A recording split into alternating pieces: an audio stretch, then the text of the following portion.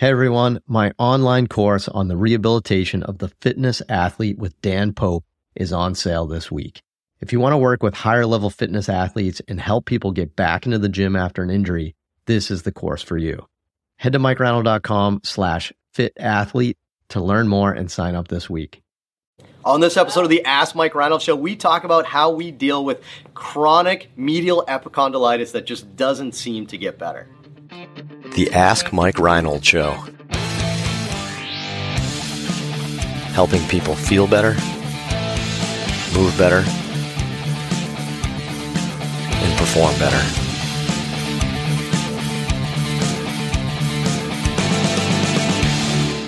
Welcome back, everybody, to the latest episode of the Ask Mike Reinold Show. We're up at Champion PT Performance up in Boston, Massachusetts. Mike Scaduto, Lenny Macrina, Dave Tilley, Dan Pope here answering all your amazing questions. PT, fitness, sports performance, business, gymnastics, anything.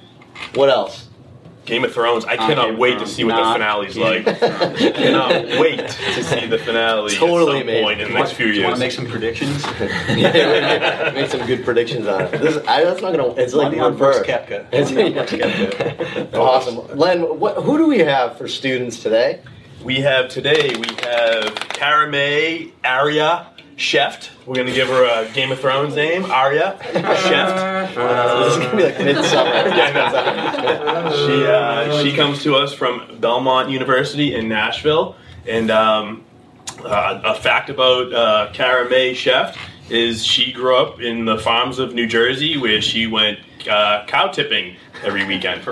Nick Acapello from Toro University, Toro the Bull. The Bull! Where they specialize in lawn care. If you need any of your lawn care needs, contact Nick Acapello in Toro College in New York. He'll help you out and get a new lawnmower. Do you think any of your professors will Fun fact about Nick is he does it all with it. Nick does all the lawn care with a single pair of scissors. The whole thing. Wow. Blade by Seems blade. inefficient. Perfect. All right, take it away, All right. Karamay. Well, that rhymed. It's pretty good. Was it Billy Madison who's like, down by the bay, I just may? On golf joke. Pretty good Billy Madison reference right there. All right, we have Janine from Tacoma, Washington. What suggestions do you have for treating medial epicondylitis? I find there are connections to shoulder stability and rotator cuff engagement strength. I also have worked with subscapularis, teres major, lats, and triceps motor release via acupuncture and instrument-assisted soft tissue mobilization. What is your opinion on this stubborn condition? What's her name again?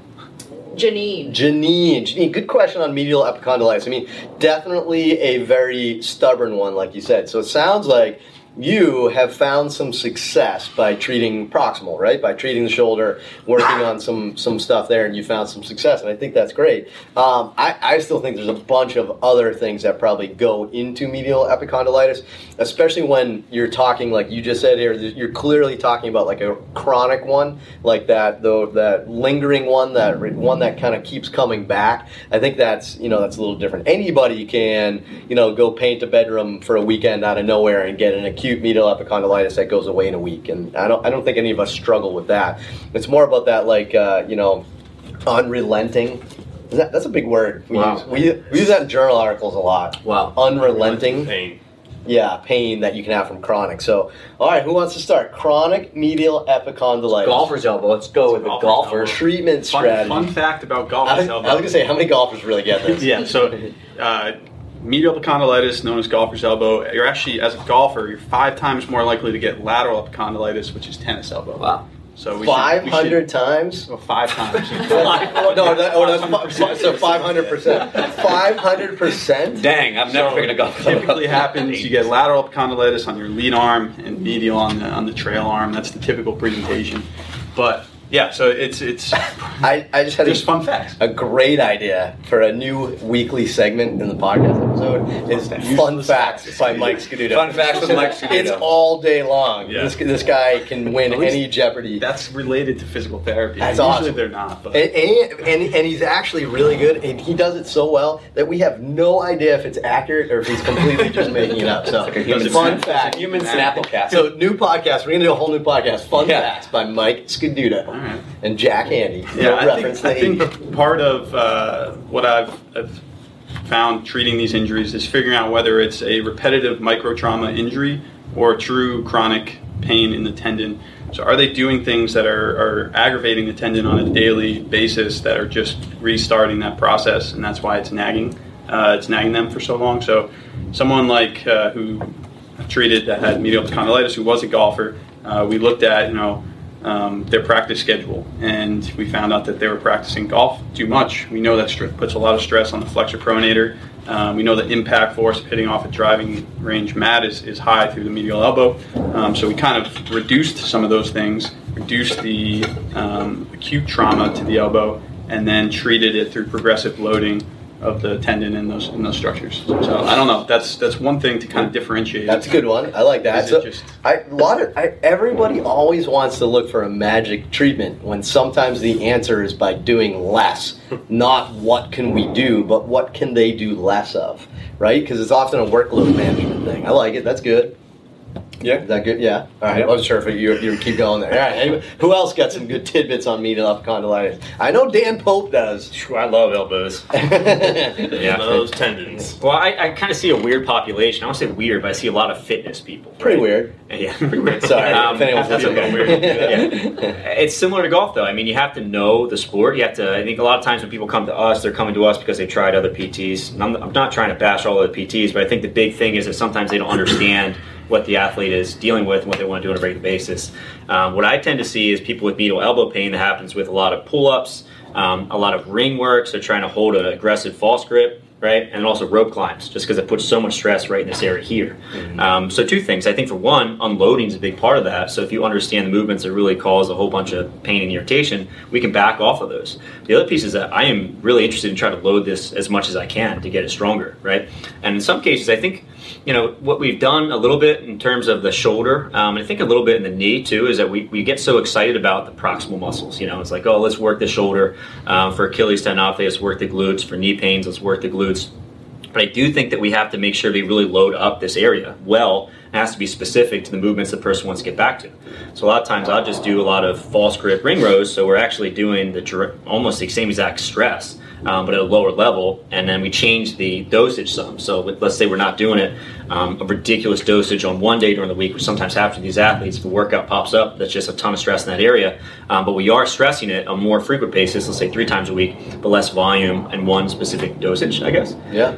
The other thing too is I just was working with a swimmer with medial elbow pain, and I think for those folks, they probably need to get stronger in the shoulder, but in a really specific way, right? So if you're like doing like a crawl stroke, freestyle stroke, we're basically doing some internal rotation of the shoulder at a funky angle, and I basically gave them that exercise specifically for the shoulder because I think that's a movement that the shoulder needs to be able to handle, but same thing with the tendon. So I think the specificity is going to be really important, but it's I don't know, no secret. It's kind of like figuring out what the person needs, unloading and then reloading appropriately. Right, so in unloading only because there's an acute flare-up, right? That's in just to, take the key parts of that up there, and then reintroducing load, but in a more gradual nature. Yeah, I think the other thing, though, is that unloading is not necessarily unloading. Unloading is maybe not the right word, but changing that dosage some, because I almost never... Deloading. Yeah, deloading, because sometimes I'm actually increasing the total stress on that area, right? But just in a smaller doses more frequently throughout the course of the week, right, sure. Just not having these big spikes, which ends up irritating people and right. not having people heal over the course of time. Right, so. and most adults aren't trying to do, ring work as their profession. No. So what they're doing is they're going to the gym for an hour and they're scuffling and they want to get better at it because they're competitive at it and they're just overdoing it, and then it's just too much. Yeah. So awesome. Anything else? Anybody else want to jump in? Yeah, I think the dosage is very important for the general world, like you were kind of alluding to. Unfortunately, a lot of people have like trades or jobs where they require gripping all day long or overhead work and gripping. And I think that is where I used to see a lot of people have a tough time, is they didn't know how to do their job without using their elbow. So I think it comes down to just finding alternative strategies to use, your other hand, use somebody else, try to change the work of a daily requirement so you can maybe break it up into smaller chunks. I think that some people have more issues with their trade than their workout sometimes. So you got to be creative sometimes with how they can do that, because obviously they have to make money that way. I'm personally living like this with my wife. She's got lateral epicondylitis. She's not a golfer, but she teaches fitness classes, so her elbow is just flamingly hot right now for weeks, if not months, and she's screaming at me that I'm not helping her. But she teaches every day, multiple classes a day, so it's a struggle. So it's kind of interesting that I kind of wanted to throw it at Dave and then Mike jump in right here. Let me ask you a question, Dave. If somebody has been doing the same job for 20 years, right? Why do you think that job overloaded them? Because let's say their workload hasn't changed. They should be quite accustomed to the stress of that job. What's changed? Yeah, I think there's a couple things too. I think there's definitely an aspect of just age tends to just treat tendons a little bit not as friendly, don't recover as well. That's true, yeah. The hydration status of the tendon might not be as good, blood flow, whatever it is. But I also do think that as people do more of their job for longer, they typically have to, spend less time on things to prepare them for it. So most people who are working don't wake up and warm up to go to work. You know what I mean? They don't have a routine, something like that. So I think some people just kind of like dive into a large project. I'm only thinking of people I treat like construction workers in my first job. People should literally just drive to work and start hanging sheetrock for 5 hours. So sometimes just literally giving them like a morning routine to get their elbow ready for that is important. Of like a little bit of heat, soft tissue care before they go, stretching, just basic stuff that we would do in an athlete. They have never really been accustomed to. They just think I wake up and I work. So sometimes I think that the progressive nature of how much volume they're doing in large jobs is an issue. I don't know if this is what Mike was getting at, but I do think that there is, like if you do a sport, right, and this is very well documented, it's like, at least in the tendon research, the more you do a specific activity, the more likely you are to have like a tendinopathy, right? Whether or not that tendinopathy causes pain is another story, but the other part is that you do wear and tear on your body by doing things, right? Mm-hmm. You know what I mean?